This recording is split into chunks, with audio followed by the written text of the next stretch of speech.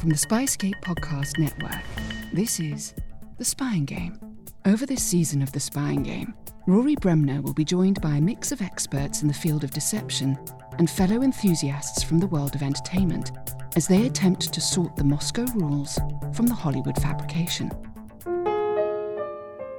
Hello and welcome to The Spying Game. I'm Rory Bremner, comedian, mimic, spy enthusiast and professional liar. Each week on the show we're tackling topics including double agents, escape and betrayal. This time on The Spying Game, it's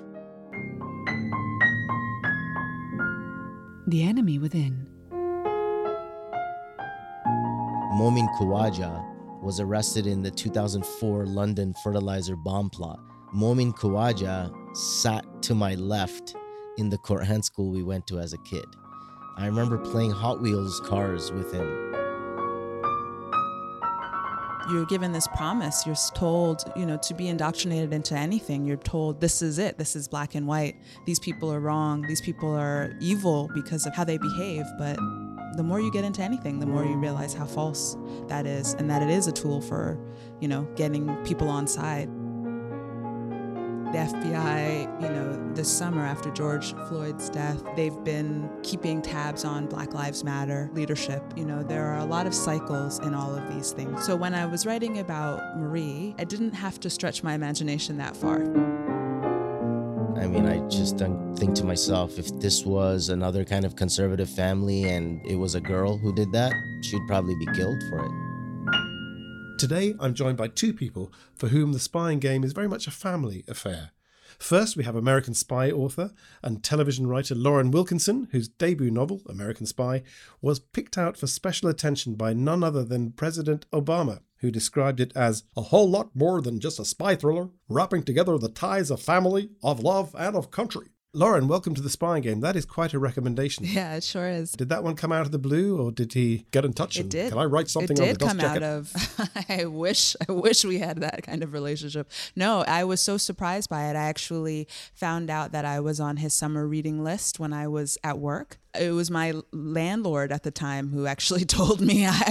So I was really surprised, and then I had to spend the rest of that afternoon pretending like I was paying attention to what my coworkers were saying, but I definitely was not.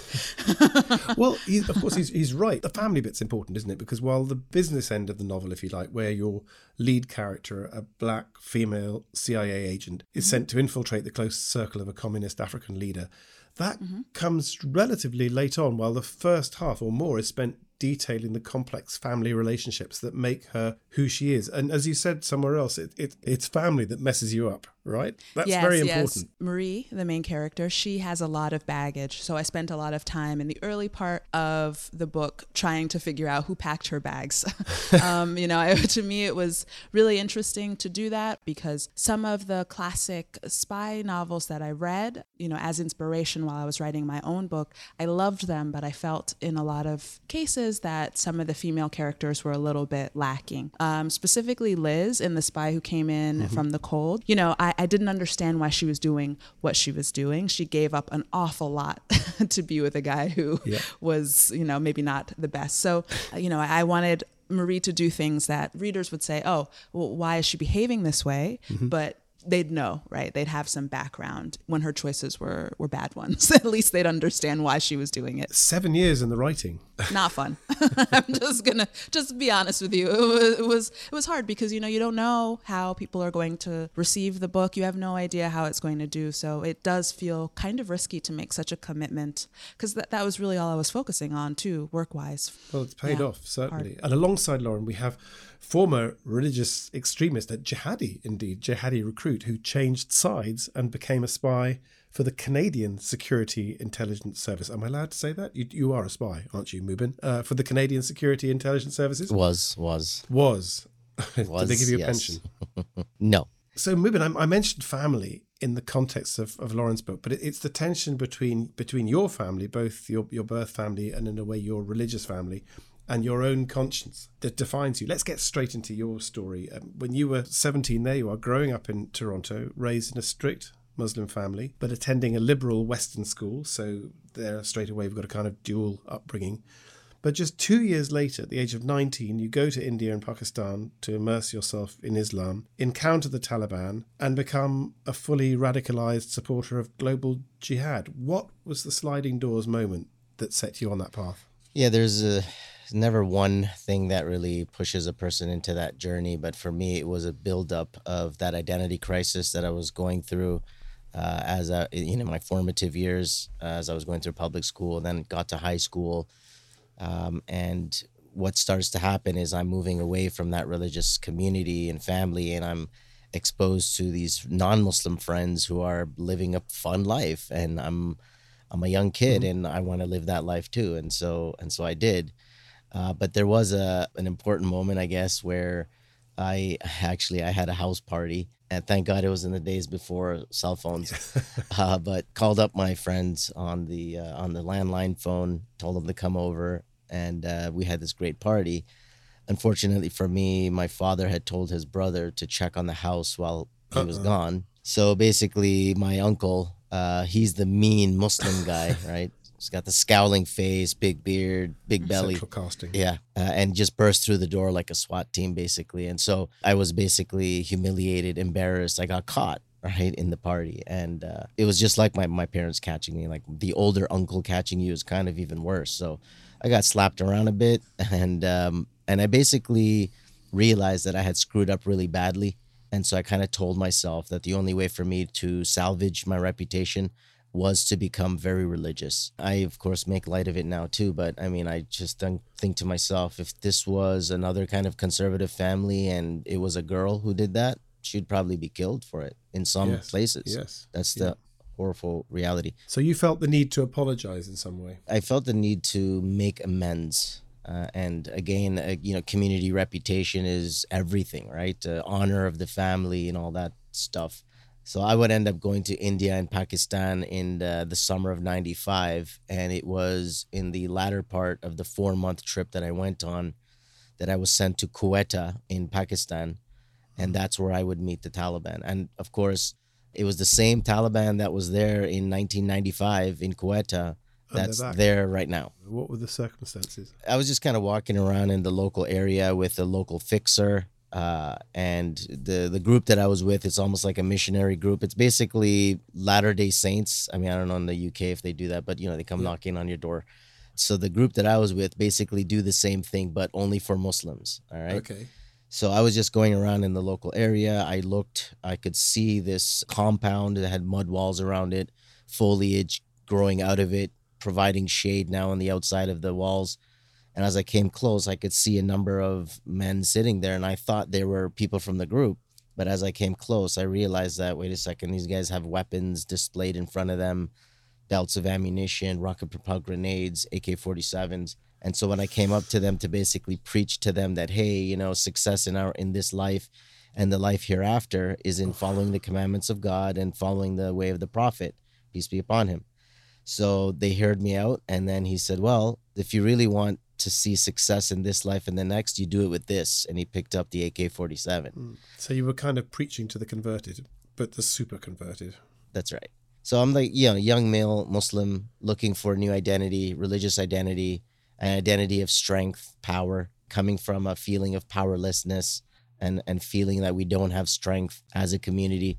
So these guys provided that in this image, very romanticized image, of course, but I was hooked. It answered something that was missing. Yeah, absolutely. Identity conflicts, I think, are the main ingredient when we deal with radicalization in the West. And it's not just Muslims, it's anybody who's going through, who has to feel that they need to fight between different identities. You were drawn into the ideology and the jihadi cult, if you like. Lauren, the heroine of your novel, American Spy, Marie Mitchell, she's stalled in a career working for the FBI, sent to Africa, to Burkina Faso, to infiltrate the circle of Thomas Sankara, who's a communist leader, a real-life communist leader, but finds herself drawn into that world and that ideology. Are you interested in that whole area of divided loyalties? Absolutely. I felt like that would be how to create the most dramatic tension, because Marie is a boomer. She was a child during the Cuban Missile Crisis. So, for Americans, I think a lot of Americans who are around that age, that was a childhood trauma. And with that trauma comes, in some cases, a really irrational fear of communism. And so I think she was really, really compelled by somebody who she'd kind of been conditioned as a child to be afraid of, and everything that they stood for. And so, yeah, I felt that would be, as stark a conflict as you could make, that attraction and repulsion that are both ingrained. There's kind of almost an analogy, isn't there, between the Cold War and the War on Terror, in the sense that, you just spoke about the Cuban Missile Crisis, which was a kind of existential moment. And then more recently with the War on Terror, and the Cuban Missile moment would be 9/11, which was this shattering moment, again, existential, which caused people to question their beliefs. And so in a way, these you find that there are parallels. But for you, it was the story of Thomas Sankara, this communist, charismatic African leader. Tell us a little bit about him and what drew you into him. He was talked about as a kind of Che Guevara figure in Burkina Faso, isn't he?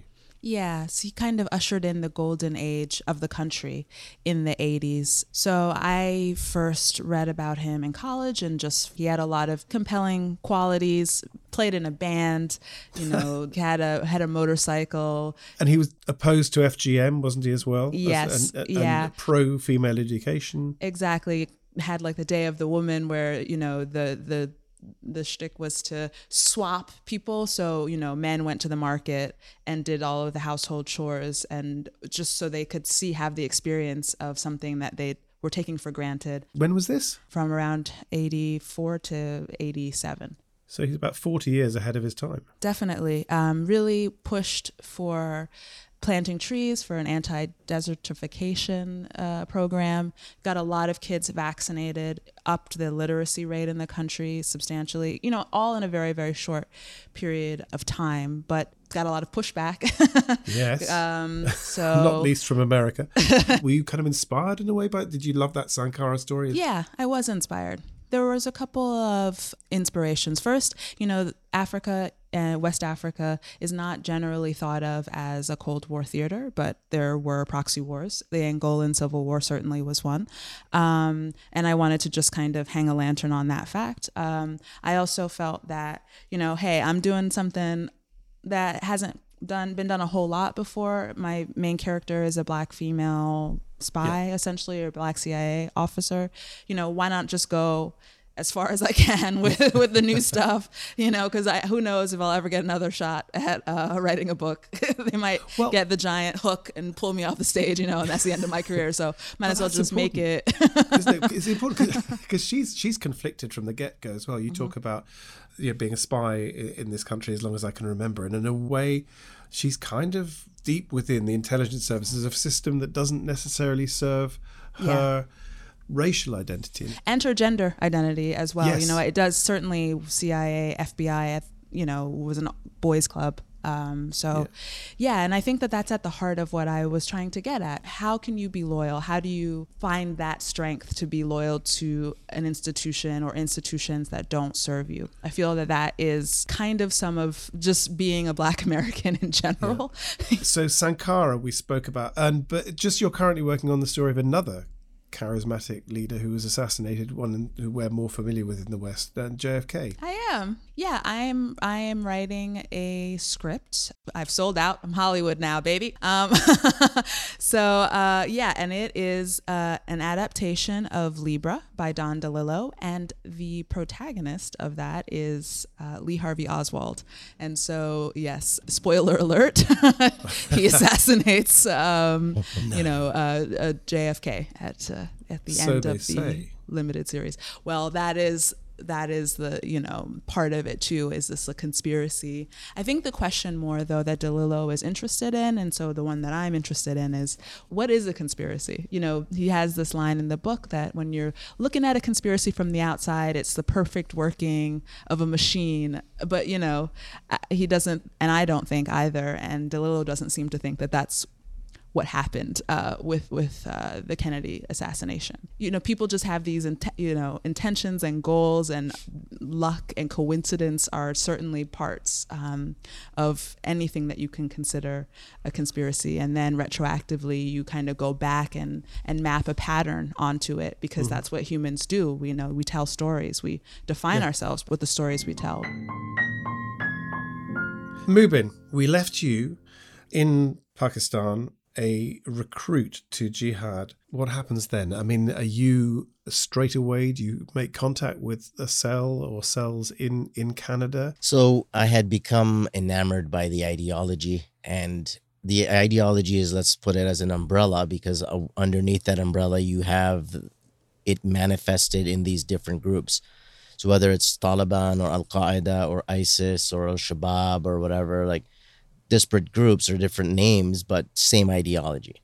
So when I returned back to Canada, what I looked for, actually left the group that I was with because they weren't as political or they weren't as excitable for me. Actually, when I came back, I actually sought out a group that previously tried to recruit me. But at that time, I had not gone through my chaos moment, if you will, that house party. Ready. So when I walked into their mosque, if you will, they were kind of surprised to see me. And after I told them the story of where I had gone and where I had been and who I met, they were real keen on, of course, bringing me on. So I kind of joined up with this new group, and they were definitely extremists, very anti-Western. They didn't mind if like attacks happened in the country or wherever. Were they plotting stuff? They weren't plotting or planning anything, not that I knew of at that time. Yeah, it was very almost aspirational, if you will, just kind of in their mind, but nothing really operational in that sense. Now, this is mid-90s, so there were some political things that started, political conflicts. The main one was the invasion of Chechnya by Russia. So I wanted to go to fight as a foreign fighter in Russia. Then the other thing that was there was the second Intifada kicked off in Israel/Palestine, whatever you want to use. And so that was another world event that we could kind of draw our grievances from, because it really does come down to ideology and grievances. Right. So there's a great quote, ideology without grievances doesn't resonate, and grievances without ideology are not acted upon. And so that was the formula in which I was existing. But then a big event happened. You said that was sort of mid-90s, but 2001, the Twin Towers. Yeah. What was your reaction? So September 10, I was still very much an extremist and a supporter of the cause. And then Tuesday morning, I was working for a student loans processing center. And I remember hearing on the radio that the plane hit the building. I went to my workplace. I was telling somebody outside, hey, a plane has hit the building. The guy comes out of the office. He's like, hey, a plane just hit the building. I said, no, I just said that. And he said, no, a second plane.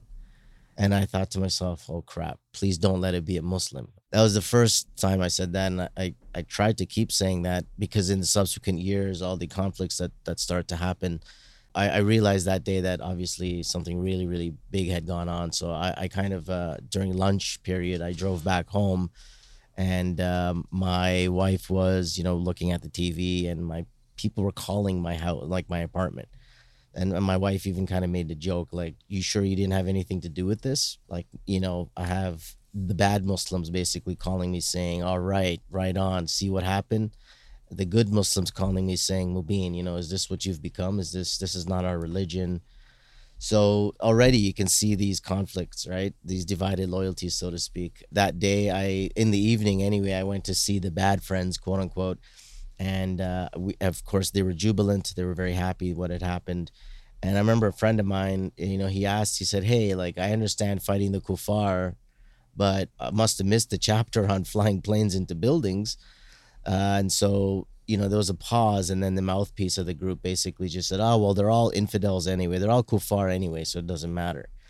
And that's when the real wedge came into my mind, where I thought to myself, that just doesn't make sense, right? Like, I understand the good fight, the just war, legitimate tactics and legitimate targets, but this just didn't meet any of that. So I actually realized then that I really didn't know my religion that well. You know, I'm Indian background. We learn how to recite the Quran. So even wherever you are, UK, that has many of these madrasas where kids, most overwhelmingly Indo-Pakistani, are forced to learn how to recite the Quran, but like how to verbalize the words, but they don't understand what they're actually reading.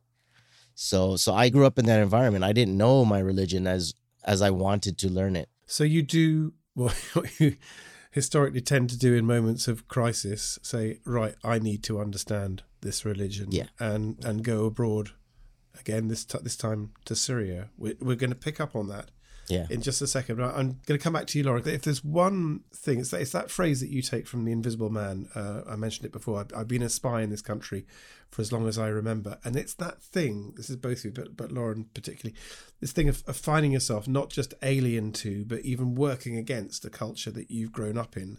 Mm-hmm. And Mubin obviously is a Canadian working against the West as a jihadi recruit, and then as a Canadian agent working against your jihadi accomplices. Lauren, for your character as a black FBI agent, as you say, upholding the laws of a country that aren't always designed to keep you safe. So I'm writing about from the 60s to the 90s, around there, but it felt pretty relevant for today. COINTELPRO was the FBI targeting civil rights leaders. The FBI, this summer after George Floyd's death, they've been keeping tabs on Black Lives Matter leadership. There are a lot of cycles in all of these things. So when I was writing about Marie, I didn't have to stretch my imagination that far. Her emotions and this tension feels very present to me in 2021. What fascinated me, actually, I think you talked about when you're in America, you're aware of being black first and then American. And when you were in Burkina Faso, the thing that made you stand out was that you were an American. When I went to Burkina Faso, people knew immediately just by looking at me that I was American, or sometimes they thought maybe I was French, or I had a white father. That was kind of what people would always ask me. And so it was a real shift, being aware of how other people perceive me and the way that I perceive myself. There was a shift in that. And, I think the spy story is sort of an allegory for W.E.B. Du Bois' idea of double consciousness, which is so much like predicated on how Black people in America understand that they're being perceived, and the psychological effect of that, and versus how they perceive themselves, how we perceive ourselves. So for me, those two moments, being in those two cultures, there was a really stark shift. I just went from this one way of seeing myself and knowing how I was perceived into another that I'd never really experienced before, and feeling like, well, so then who am I now if these tenets of how I perceive myself are suddenly shifted? I guess the read across for you, Mubin, in talking about double consciousness is, there you were in a regular school and a Quran school concurrently. What was your identity? Were you Canadian? Were you Muslim? Were those two in conflict? Did you have to choose between them? First of all, I want to say that I did read the book, Lauren. Yeah, it was great. Thank you. I actually had, I got my notes here, of course. Spoiler alert. Yeah. Spoiler alert. Yeah, and actually I wrote this Cold War backdrop and then COINTELPRO. And I also have here how African Americans view Africa and how Africa views Black Americans. Then my other note here was minorities in law enforcement and the spy game. Sometimes you're seen as sellouts. Maybe you're seen as heroes. Even if you look at this whole idea of the resistance to James Bond, even potentially being Black, like Idris Elba, for example, or even brown, right? Like maybe an Asian guy or something. So a lot of this stuff resonates, even what you're saying right now, Rory, about these dual identities and conflicting identities. And in the formative years, I didn't know what my identity was. I mean, I was Muslim. That was the first identity. And I was a Muslim in Canada. That was the second identity. And there was this, I kind of felt, and I think it doesn't have to be like that, but I think because of really these closed cultural communities, they have this idea of you have to double down on your cultural practices. And that's the only way you can protect that culture in an environment where that culture is being assailed from, every side. And so I did feel wrongly, I would say, that I needed to decide either you're Muslim or you're Western Canadian, and ne'er the two shall meet. We've taken you out your first trip, which radicalizes you. You come back to Canada, 9/11 questions everything, and we left you heading for Syria. Tell us what happens there. March of 2002, a few months after 9/11 happened, I realized that I needed to study my religion properly. I kind of decided, okay, where am I going to go and do this? And so it was just weird the way it worked out. Like, I could have gone to Saudi Arabia, but I was too old. I was like almost 25, and they don't like that because they want them young so they can shape their minds and brainwash them. Egypt was too expensive at the time, and so I decided to go to Syria. Now, Syria in 2002, the civil war hadn't started, so it was very much still a functional country. So I would end up spending 2 years there. I started to learn Arabic, classical Arabic, and then enrolled into an Islamic university and started to learn the religion properly. And it was weird because I was also doing a degree by distance education from a Canadian university in religious studies. It was overwhelmingly just biblical studies, which was fine for me. I wanted to kind of become a scholar. I would only end up spending 2 years there. So there's the university there, Damascus University. There's a faculty of literature and languages where all the foreign students go to pick up their language first, and also to get your residency permit stamped, basically. So while I was there, I met a bunch of people, but 2 of them ended up going to blow themselves up in Israel, in Tel Aviv, in a place called Mike's Place. So the Mike's Place cafe bombing, I met one of the attackers at Damascus University. So after that happened, there was a lot of pressure on the Western students who were there. And I was there, idealistic Canadian kid. By this time now, I have a full beard. I'm wearing, a black turban, long robes. And I looked like Taliban, right? And it's funny because I was called Taliban more in Syria than I was in Canada. Because the way it works in that, part of the world, or if, I'm clear, I don't look Arab, right? I look Indian, Indo-Pak. So if you're Indo-Pak, you're Taliban. If you're Arab looking, you're Al-Qaeda, right? In both cases, you're being identified as a radical terrorist. Yeah. But you're there to deeply study Islam. And am I right in saying that your tutor, that while the radicalization is going on sort of elsewhere, your tutor has a very different interpretation of Islam, and that sort of, I was going to say, saved it de-radicalized me. Yes, it did. Save me is a good word to use. Yeah, I went through a de-radicalization process. I didn't know it at the time. It's only later on, when I came to study the topic, that I realized, oh, hey, I went through that process. So it was a de-radicalization process, and it was because of the proper study of Islam, the correct study of Islam. What did he say that was different? What did he teach you? Well, his epistemology, his methodology, drawing from the authentic Islamic sources, like, going to the Quran first. And there's like a whole, methodology of interpretation of Quran. You don't just read one verse and then, declare a fatwa, right? It's like, well, you read one verse and you look at other verses, because the way that the way extremists are is they just really black and white. They read a verse, they have this idea of what they think it means, and then that's it. That's not Islam. Like, you have to look at the Quran, and then you go to the Sunnah of the Prophet alayhi salam, and you see, well, what he said and what he did, and then you go through history and to see how the Muslim world implemented these things. So it was a broad, very informed approach, as opposed to the narrow, emotional approach of the extremists.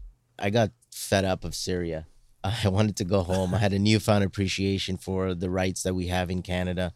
The horror stories that I heard over there about people getting picked up because of their political views and religious views.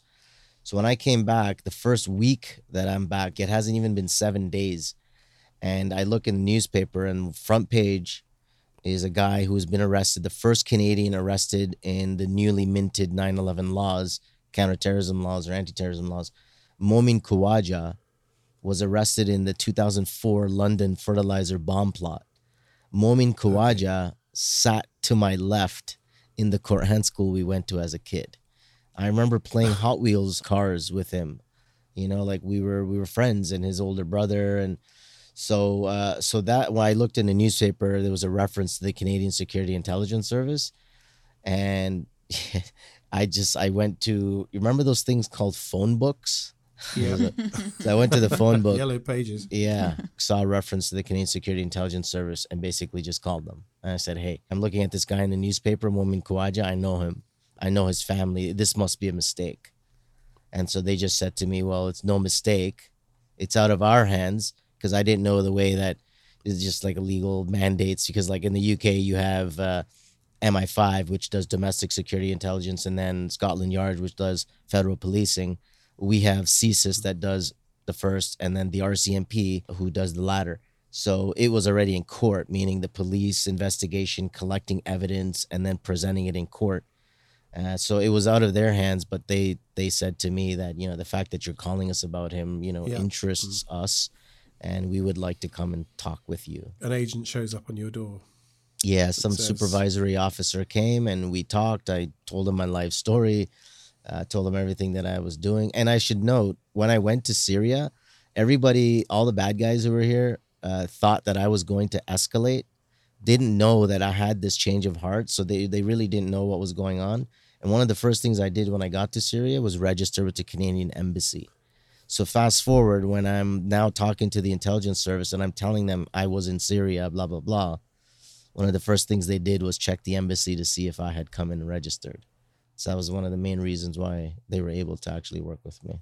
Is this a real moment of peril for you? Because presumably your friends and circle know you as one of them, a radical.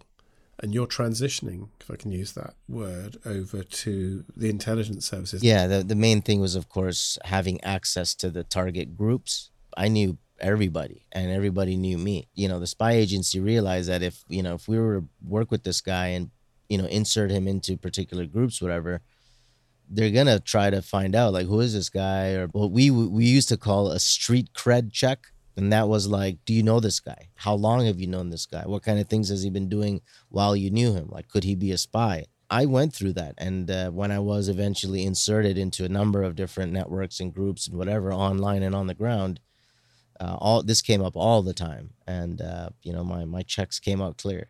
Were you frightened for your life? I don't know if I was fearful per se. I'm not going to say, I have no fear or whatever. Like, I did feel fear at certain times. Well, how would you report back? Would you be sort of looking over your shoulder? Would you be worrying that somebody was going to you were going to slip up, that somebody would see you? Yeah, there's all different contexts that you have to manage. So, of course, the physical part, meaning like you could be followed to, your debrief location, or if it's at a safe house and you're going to a safe house to debrief and write up your reports. But I laughed because I was thinking I drive like a maniac.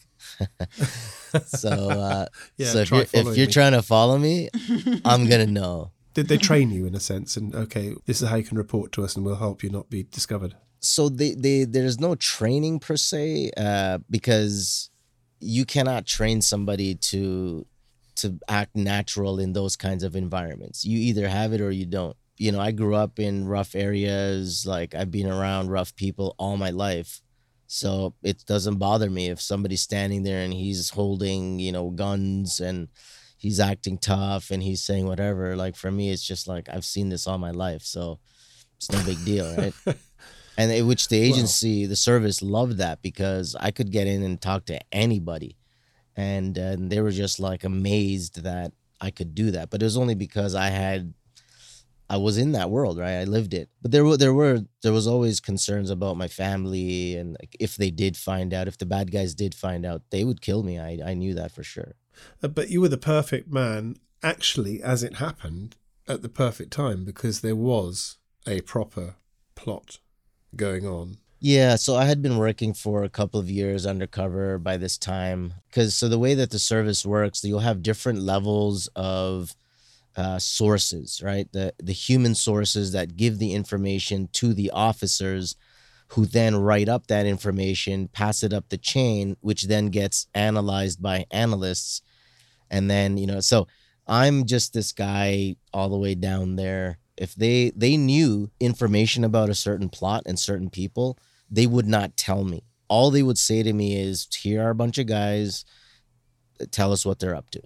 And so for me, it was just like any other day, any other mission. I was told, okay, these guys are going to be here at this place, at this time, on this date. Go and make friends with them.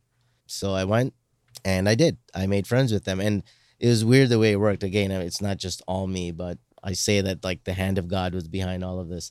Because when I went into the building, like there was a conference going on and I sat at a table and I did checking my emergency escape routes and all that stuff. And just waiting for these guys. And one guy comes in, he's got a scarf over his face and comes and sits right next to me. And just before he sits, he removes his scarf and, oh, what do you know? It's target number 2. And so I felt the butterflies in my stomach at that moment. And, but I just played it cool. And then he was like, oh, I'm just waiting for my friends, this and that. So I was just chatting with him.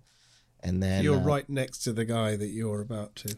Yeah, that I was supposed to go and find out. And meanwhile, he comes to me. And then so the rest of the guys came in to the room and then saw him. And so started coming towards him. So I realized they see me obviously with him. So I'm hoping that they think that this guy has recruited me. So we move over to a table just to the side, which had a lot more chairs. And so I kind of, assumed that I was going to go with them. And I even stopped and looked at one guy and I was like, hey, brother, I think I know you from, such and such mosque. And I was just dropping that as a bullshit line, right? But turned out I did know him from that mosque and he had seen me. And so that just solidified that, okay, we know who this guy is. And so I befriended the group. And, there was some conversations that happened after the conference and it was a little bit more, they were trying to recruit me, quote unquote. And again, they were using the grievances from the Iraq war in particular. That was their grievance, 2003. And it's really after 2003 that you start to see the first wave, if you will, of domestic jihadist terrorism. So in the UK, the London bombings, the 2004 fertilizer plot, Toronto case, Australia, wherever. Again, ideology and grievances, right? The war provided the grievance, the ideology just. So I got recruited by the group. I told them I had a little bit of military training.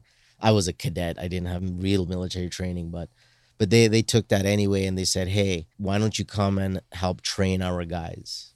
And we want to basically be able to commit these attacks on these different targets in Canada. At the beginning, they had, we'll call them aspirational targets. Yep. So one was, to hit the nuclear power station that's not too far from my city. But it was later on, several months later, when they started to hone in on what they wanted to do exactly. So one really aspirational plot was to storm the Parliament building, effectively hold the members of Parliament hostage and start beheading them one by one to force the removal of Canadian forces from Afghanistan, because that was the other grievance. The Canadian forces had deployed to Afghanistan. We did not deploy to Iraq, thank God.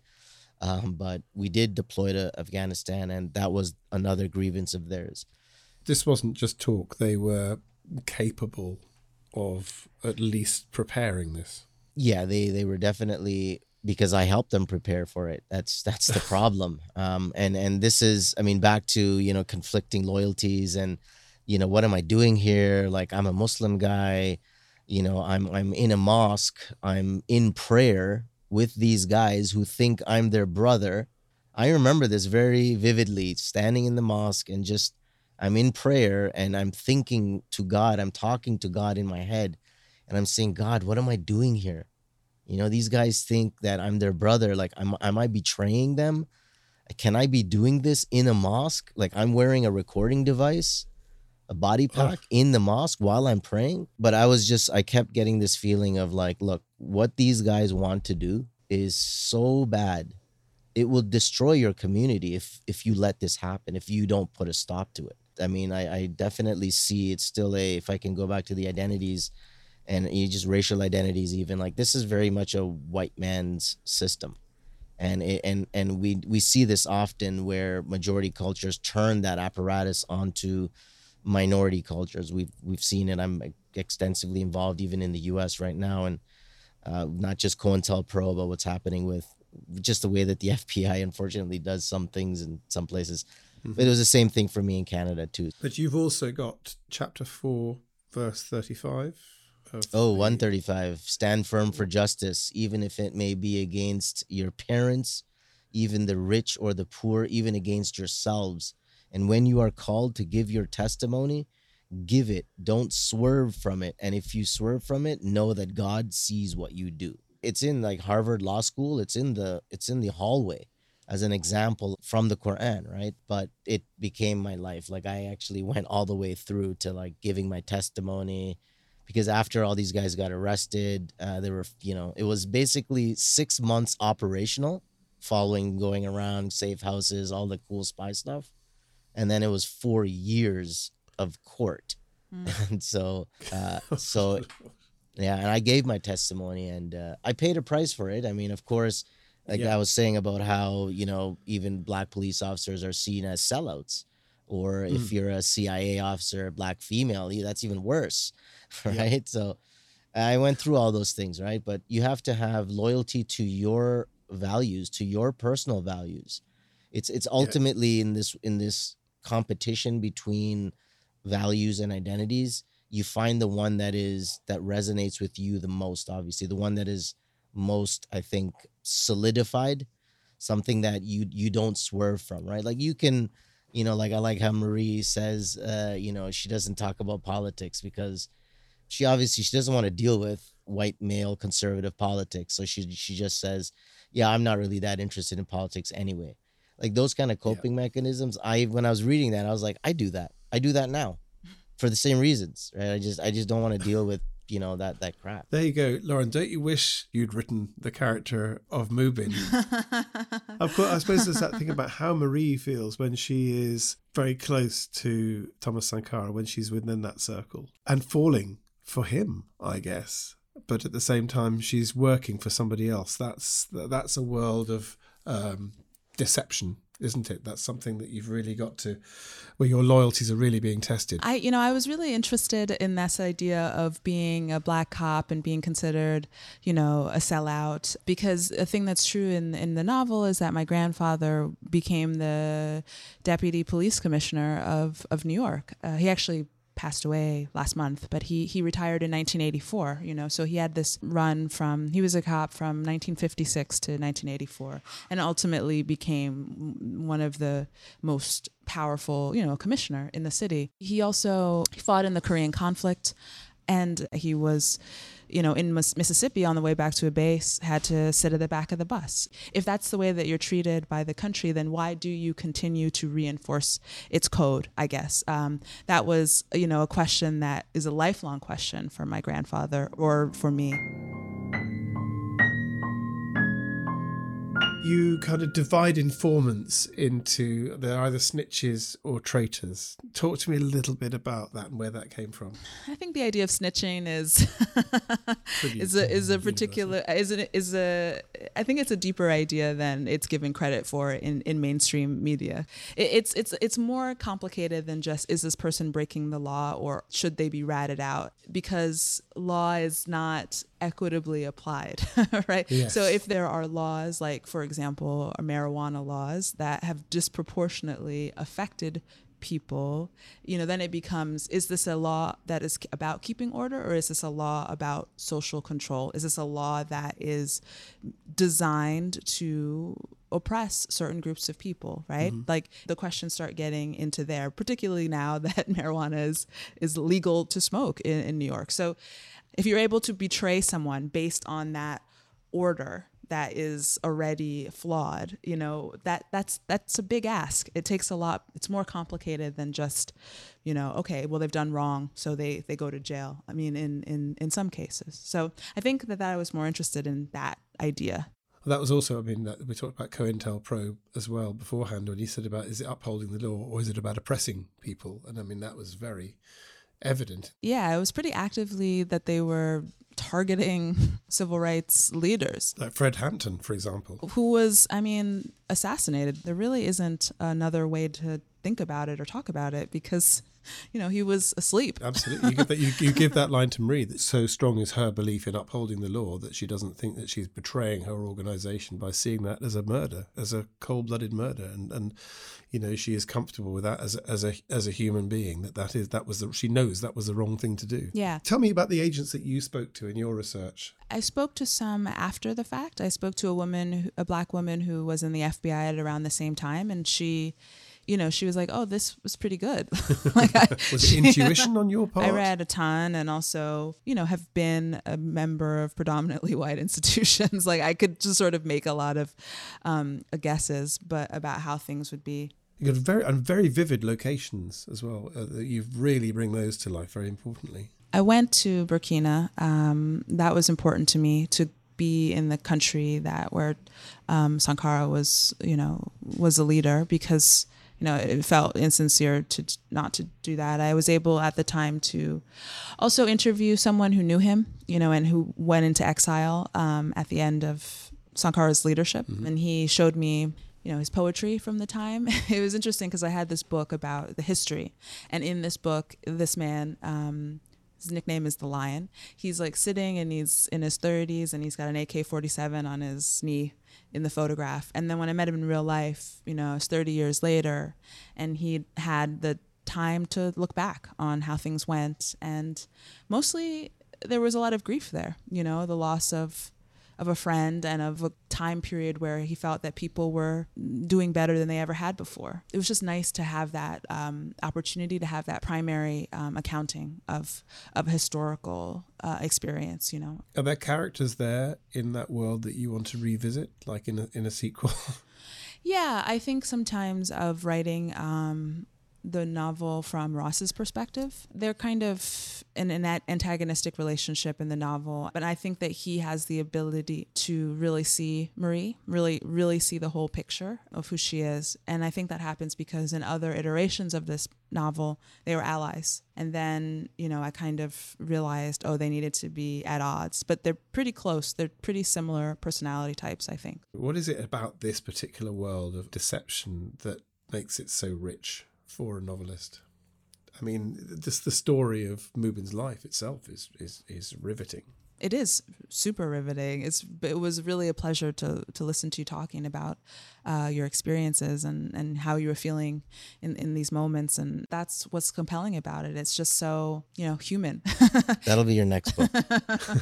You said, Lauren, that if the first 2 lines of a book don't grab you, then, you give up. Was that very much in your mind when you started? Absolutely. I mean, attention is at such a premium these days, and it really demands a lot of a person to have them sit down and read 300 pages when they could watch a 90-minute movie. I certainly don't read past the first page if I'm not interested.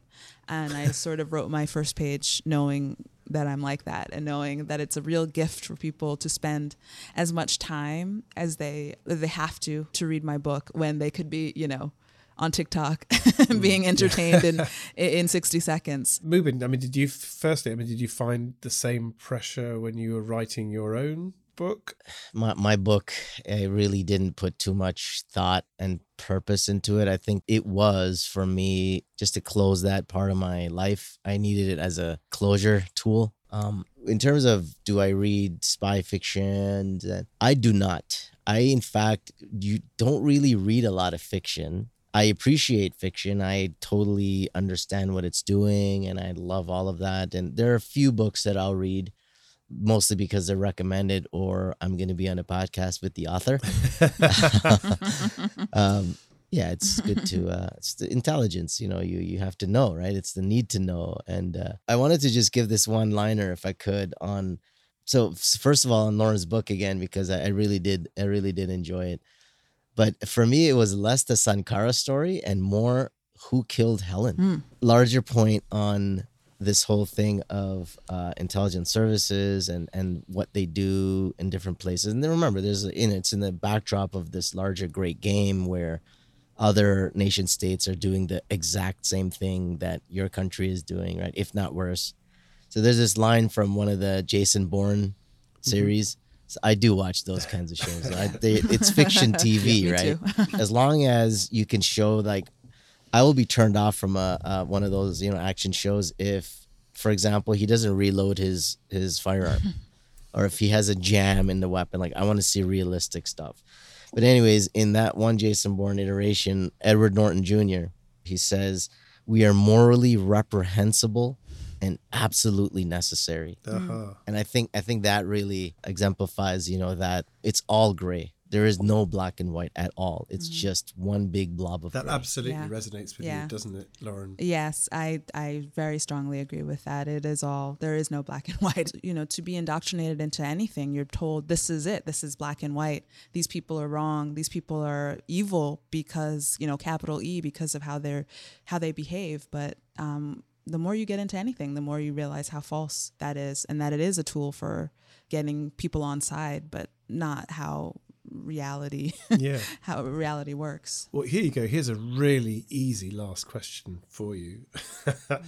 In this world you write about, and Mubin, you talk about, of grey and of moral ambiguity, if I come to you first, Lauren, whose voice do you trust? Who do you listen to? Your character? Everything around you is grey. Now, you and I, we can get through life like that. I do my comedy, my performances, you write your novels. We don't have to absolutely lay our lives on the line and make a choice. But if you do, where does the voice come from that you listen to, or that your character listens to? Well, I think when you're around all of the gray, it's like Mubin said, you listen. You have to listen to the voice inside. You have to listen to your own moral compass, or if you don't have a really strong one when you're in that kind of situation, then how do you get through it? I don't know. You have to really be able to listen to yourself. Yeah, Mubin, people talk about it all the time, about the need to do what's right. You've had to do this in real life, and what was that voice that made you decide this is the thing to do? Where did it come from? Doing the right thing, man. It will come with a price, right? It will come with a price. You will lose friends, maybe even family, a lot of sleep. Who's the black sheep? Who's the black sheep? No, anyway. Really? And how did you resolve that? Look, at the end of the day, for me, it is that internal voice. Whether it's your conscience or your soul, whatever you call it, that is the only thing that you can really, really depend on, because all these other voices and all these other, whether it's from institutions or even your significant others, it's a product of their own constructions, right? All you can do is either you're going to lean on your own construction, you as self, or you're just going to borrow from other people. And if you're borrowing from other people, then it's not you. So I think the only voice you can listen to is yours.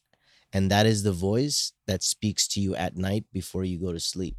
That's the voice that you need to pay attention to. Excellent. That's the one that will get you through the darkness. Mm-hmm. And you can live with that now. Now, people, has there been any kind of resolution, or how's your relationship with your family? Oh, no, great.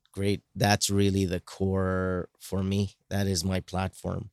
Be right with your most intimate members. So I have 5 children, great wife.